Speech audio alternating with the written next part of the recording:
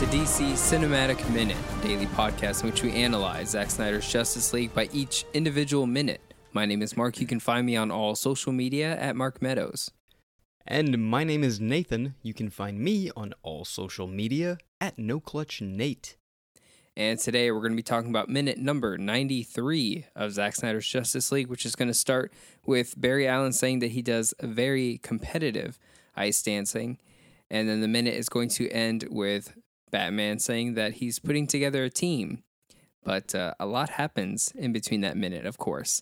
And by a lot happening, it's one big moment that happens. And this was probably the biggest spectacle that we saw when we first saw a glimpse of what this Justice League movie was going to look like.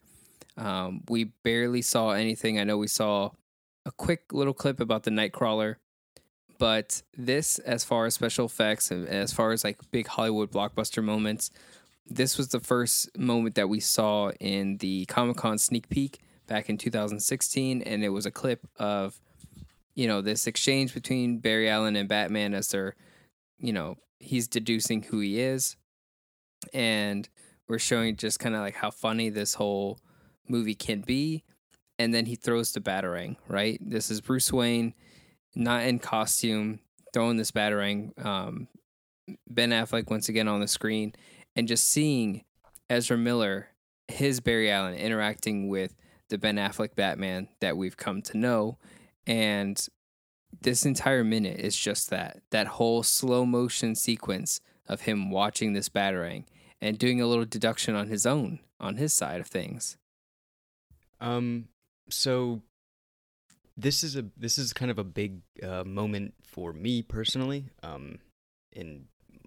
for multiple reasons. One being what you just mentioned, it just being like the first,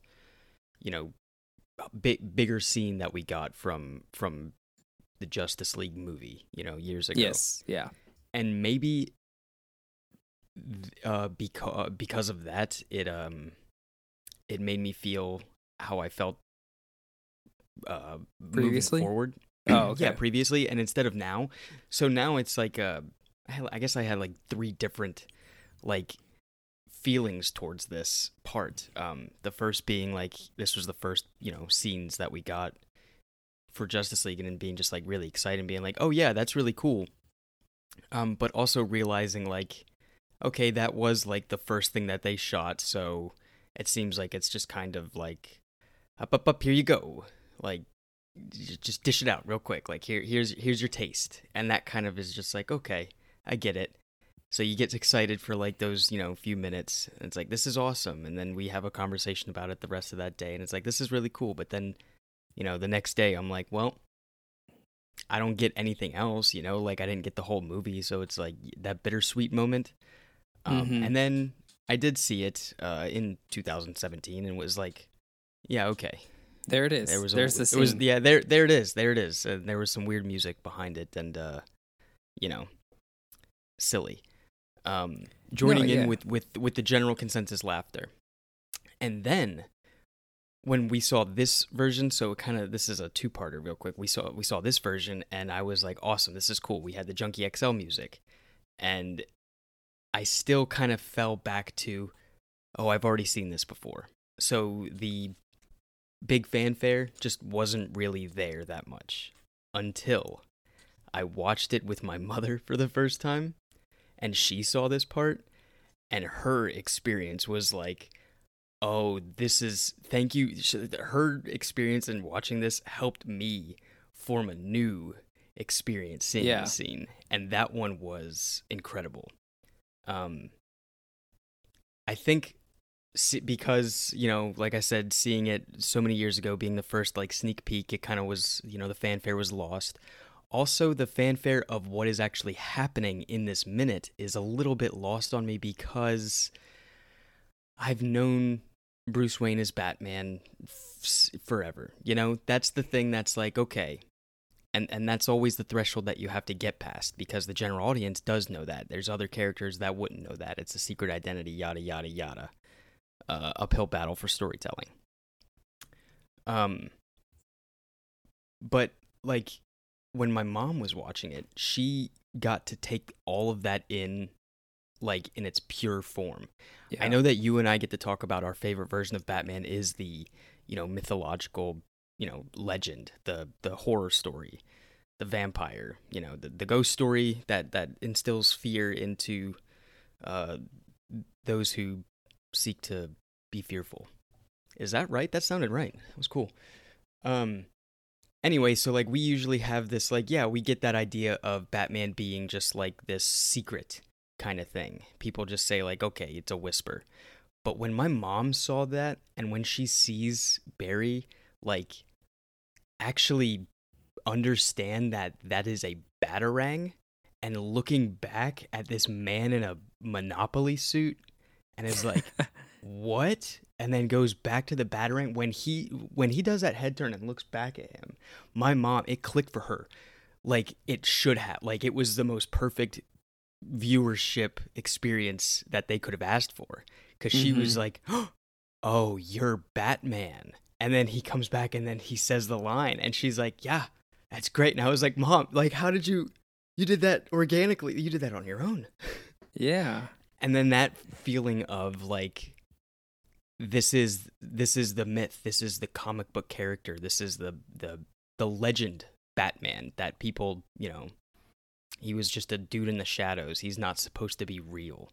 And then her seeing a character put that together, put that thought process of, oh, this is a real guy, was like, I mean, it took me 15 plus years to figure that out as like an adult, you know what I mean? And doing it with reading material, and realizing that is actually a point of storytelling for the character.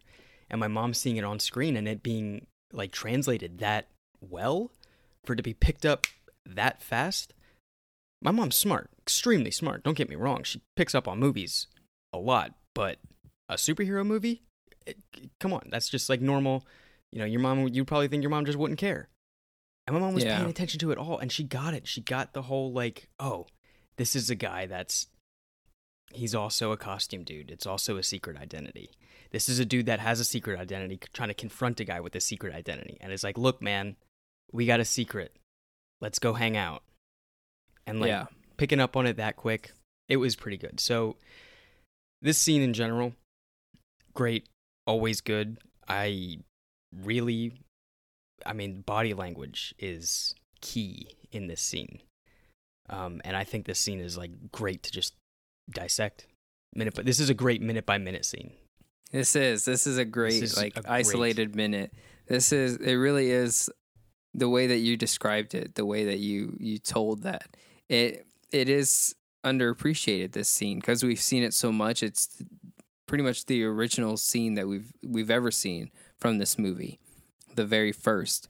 And that gets lost on a lot of people because then they kind of just see this scene as it is, and then when they watch the movie, then they just know it as, okay, this is that one scene. But they don't remember how much it meant to them the first time that they saw it. Even something as little as, Ezra Miller just taking a step backwards, and then all this visual effects lightning is going on around him, but he's not doing anything spectacular. He's just stepping backwards, and that manipulation of time is setting off all this electrical currents. And it's one of those things where you're like, wow, that's just so impressive how that character is just like that. Like, I don't have to do anything different. I'm gonna take a step back and like look at this. That's just thing. What the power is. Yeah, and there's something that you just kind of are in awe about, and you kind of look at it and you kind of take it in. And there's a lot about that in this movie, not even just scenes that were in the theatrical cut and they made it in here. So when you see it, you just kind of go, oh yeah, that's a scene from the original version. I remember that. Okay, that's fine that it's still here.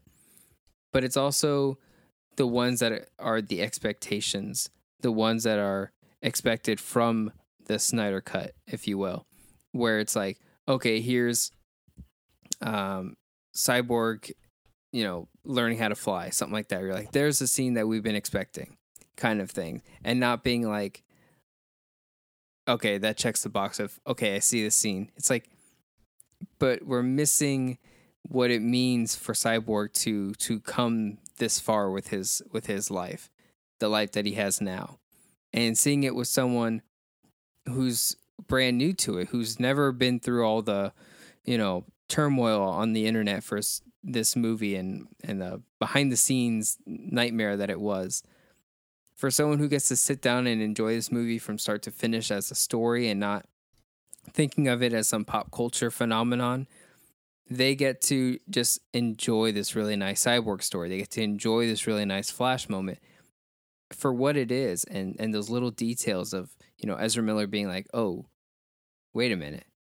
My character is now understanding what this means that you're throwing this object and that you threw the object.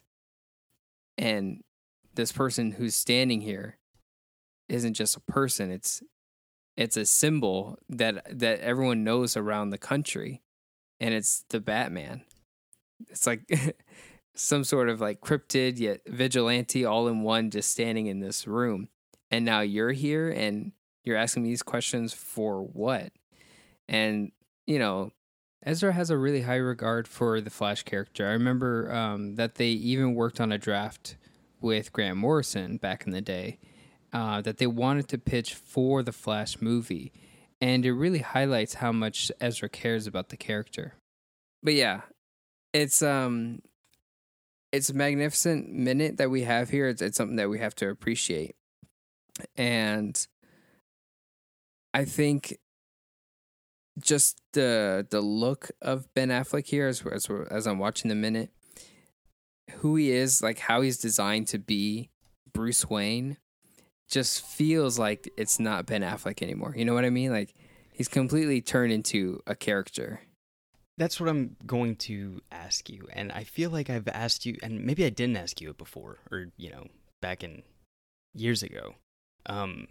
When this character model of this Bruce Wayne in this particular suit, the 3-piece that he's got on, and the whole like Mr. Monopoly, I'm pretty sure he had a 3-piece suit on in Dawn of Justice when Superman was at the Capitol, and there was those couple scenes of him like opening up the mail and watching what was on TV. I feel like he had a 3-piece suit on, but I don't know. My question was, does the 3-piece suit look too silly? He didn't wear it to that Friends of the Metropolis Library event. Is it too much? No, right? I mean, there are multiple images of Bruce Wayne in a 3-piece suit, and it just seems like, yeah, it's like a little more Bruce Timmey. He has that wider frame. He's a big dude. I mean, he's got muscles. But I don't know. I guess he had a 3-piece suit on at the funeral, Maybe we just didn't see it like in big motion, and we're just now seeing like full form of a vest and coat. The only other time is him, whether he's visiting his mother's grave or at Clark Kent's grave at the end of the movie. We have seen him in similar attire. Towards the end of the movie, he was doing it. My thought process would be that maybe they wanted kind of like that trench coat looking Bruce Wayne to show up. You don't want him in just the 2-piece suit. Or a sport coat. Or yeah. three. I mean, like, I understand. No, wait, this is 3-piece. Technically, it'd be 4-piece. 1, 2, 3. No, this is a 3-piece suit. But the vest counts as 4-piece suit. Yeah, but this... Okay. 3-piece is one thing, but 4-piece too many? Is that what you're saying? Yeah. Yeah, there's no 4-piece suit unless it's like 1, 2, maybe you 3, get the hat 4 with it or something. What are you counting for? What are you? The pants count as an item. Jacket, vest, pants, 3-piece suit, and trench coat. No, that's just the coat. But there's also a vest. I don't know if the coat. Oh man, that's a good question. I don't know if when the coat is coming with the 3-piece suit, because there's the jacket, which is the suit. But this is the suit. Jacket. Or the jacket. Yeah. Or this. So then the trench coat is the 4th piece. The coat is the 4th piece. I don't know if I've ever heard 4-piece. We're gonna make it. This is like what Kramer was doing. Now I get Seinfeld. So yes, but what is? I'm not mad about it. I am just like the silhouette of the character. It's a new suit, you know. Yeah, it's the design of the character if you're creating this concept art for this scene to happen, and you're like, okay, yeah, well, Bruce Wayne's going to be sitting here, and they're like, okay, well, what's the character wearing as they walk across the room? And it would be like, well, he's wearing a big coat because it's Batman. It's Bruce Wayne. They wouldn't just have him wearing the suit that he would wore at the gala or anything like that, because having your actor walk around in just that suit doesn't create as much of a eye-catching like symbol as much as Bruce Wayne in the coat. You know what I mean? Yeah. And I mean, if he was just in, what we were going to call the two-piece suit, that's just more like business, right? Business Batman, business casual Batman. Not, and even look at the silhouette of him throwing that batarang with the coat blowing in the wind. Flailed out. Yeah. That is part of, the shape of the character that you're creating.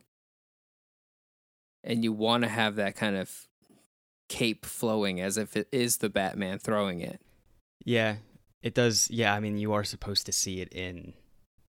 That's it right there. Like, that's his cape. I mean, plain and simple, black and white, fizzy lifting drink, bumped into the ceilings, wash them down. And you really see the gray hairs on the side, like the Bruce Wayne gray hair. This is a really excellent minute, and it's one of those things that I appreciated more over time, and it kind of lost all of the big Hollywood fanfare flair for me, because I see it as more in story of Barry Allen deducing that this is Batman, and Batman showing who he is to this guy. I think even in comic books it gets downplayed. I mean, let's look at the reference here, which is Justice League War, or Volume 1 of Justice League New 52, and you have Bruce Wayne admitting that Batman is Bruce Wayne to Green Lantern or whatever. Yeah. And it becomes a quick like, oh, you're Bruce Wayne? Oftentimes when we read such a moment in comic books, it doesn't matter what story it is. When that reveal usually happens, we just go, okay, so the character found out it's Bruce Wayne. And we kind of just continue reading on through the story, and it's it loses its kind of gravitas of like this moment. And we're expecting it. Yeah. The only time people it just get comes like along with the intro. Yeah, and the only time people have ever been like more like, I don't know, celebratory about such a moment is maybe like the Batman / Superman, or Superman Batman, the one that was drawn by Jay Lee, I want to say. Do you remember which one? He did the covers for. Oh yeah, he did like the first arc or so. But I think it's Superman / Batman or something like that. And I believe it was Batman / Superman. I think they went alphabetical on that one. Okay. And it has Batman, a Wonder Superman. Woman who's like trying to like introduce herself, and she makes them hold the lasso to like tell their names, and Clark Kent says Clark Kent Kal-El, and the Batman just says I'm Batman. And it's supposed to be like, okay, this is who he thinks he is. That's like one of those identity reveals that people are more like, oh, this is so memorable. And this is trying to do that as well. It's trying to be like, here's a reveal of the person's identity, but let's do it in a way that hasn't really been done before, or a way that we think would be interesting. And that's all that matters, because a lot of times when Batman movies have their it's time to reveal who I am, it's a lot of times it's taking the cowl off and being like, oh, I know this person's face, it's Bruce Wayne. That's a big deal. This is a whole new way of going about it. And if you were to read this in a comic book where you just have panel after panel of just Barry Allen looking at the Batarang and looking back and looking at it and just being like, you're the Batman. Like, it's just an interesting way to create that concept of how do you reveal that identity without just being like, I have to be honest with you, I'm I am Bruce Yeah. Wayne. It's like Without putting on a cost, like without like doing the whole, yeah. here, let me put on my hood. Like, oh, that's the signal. We gotta, like things where it's like, I guess it's camp on when it falls Yeah. into that. But And you're doing two things at once. Revealing Batman's identity and also showing off Flash's power so he can do the whole like, let me stare at it for 45 seconds. Yeah. And then grab it. Which is, they do the 3D effect again, where he just kind of grabs the Batarang and the Batarang is like right there at the screen, which I don't know. Now that 3D has lost its edge, like its gimmick, like you don't, like this isn't a movie meant to be seen in 3D. And it's not sold in a 3D format or anything like that. It's not doing it for the 3D gimmick. It's just doing it for the 3D effect itself. It's nice. It looks really nice because, especially in this scene here, or this little shot right here, where he grabs the Batarang, Batman is already in the background. And Ezra's character is not. But then when Ezra grabs the Batarang, then they're now in the background. They're the background. The Batarang is the foreground. And so there's 3 layers that gets created here. It's just and really good focusing. Really good, just 3D shot there. Great composition, great, amazing shot. Honestly, this minute is so much more meaningful now. After being able to analyze it and look at it and see it for what it is and take, 20 plus minutes to actually see body language and appreciate it. Sometimes you just want to slow down and watch minutes or watch movies minute by minute and see it. No, you don't. But yeah, it's pretty cool. I enjoy this minute so much more now than I did ever previously. I mean, it has so much more weight to it now for me. It really does, because I do see like some of my favorite parts are the close up on Barry's face as it pushes into him and he's looking back at Bruce and the wheels are turning. Mm-hmm. And then that idea is just like, well, he knows about the legend of this vampire man in Gotham City. Yeah. And that is like, just that idea alone is what is so big about it all. That's the world building that I think we, as fans, really just want. I mean, yes, we want good storytelling and a cool action sequence and original stories or whatever, but clearly, reading the room from just all of these things, even the past 10 years, 11 years of superhero new-aged movie making, what's the biggest thing you want is world building. Shared universe, yeah. And yes, that is a loaded thing to ask for. But when you pull it off, you can pull it off. It creates memories. Here's a movie where it pulls it off. I think it breaks boundaries. Is that what you said? No, it creates memories. It does both. It does break boundaries, but it also creates memories. It creates memories because then you guys can, you and whoever you enjoy watching those stories with, you guys go, oh, remember Endgame when that came out in theaters. Oh, remember like Dawn of Justice and Wonder Woman shows up, and it's like we all remember these big moments. Even this version of the movie coming out is a memory of world building as they establish Darkseid, as they establish all these other things about it. And it just becomes that because it's so successful when it works out. And it happens already even when I do watch this movie, like in its entirety, and I start to look back at some of the minutes that we've talked about, like when Bruce Wayne is in the Icelandic village and we see that Nordic ritual that's hanging on the archway as he enters in. I've noticed things like that again, and I appreciate for the times we talked about it and all these other moments that we've discussed. And I remember this minute here because when this was the first minute that we had seen at the Comic-Con sneak peek, he's also wearing the Black Freighter t-shirt, which is a reference to the comic within the Watchmen comic and the movies, so that they really wanted to do that story. And I remember that being another thing that people saw here, and it's just one of those things like, oh yeah, remember back then that was what we were picking apart. like just the small things back then, because that's all we had. And yeah, it's like, oh yeah, there's that Black Freighter shirt. It means nothing, but it establishes the world around us a little bit, and we all kind of remember those days when that's all we talked about, and didn't know that there was going to be so much behind the scenes drama. So that's all I have for this one. Go for it. One last thing, and it's really nothing. Like, kind of since you brought up the Black Freighter T-shirt, after Barry catches the Batarang and the shot goes back to Batman and him, I guess, being amazed at what he just saw or relieved. Also think that this dude saw this before, like half asleep in a dazed state. So like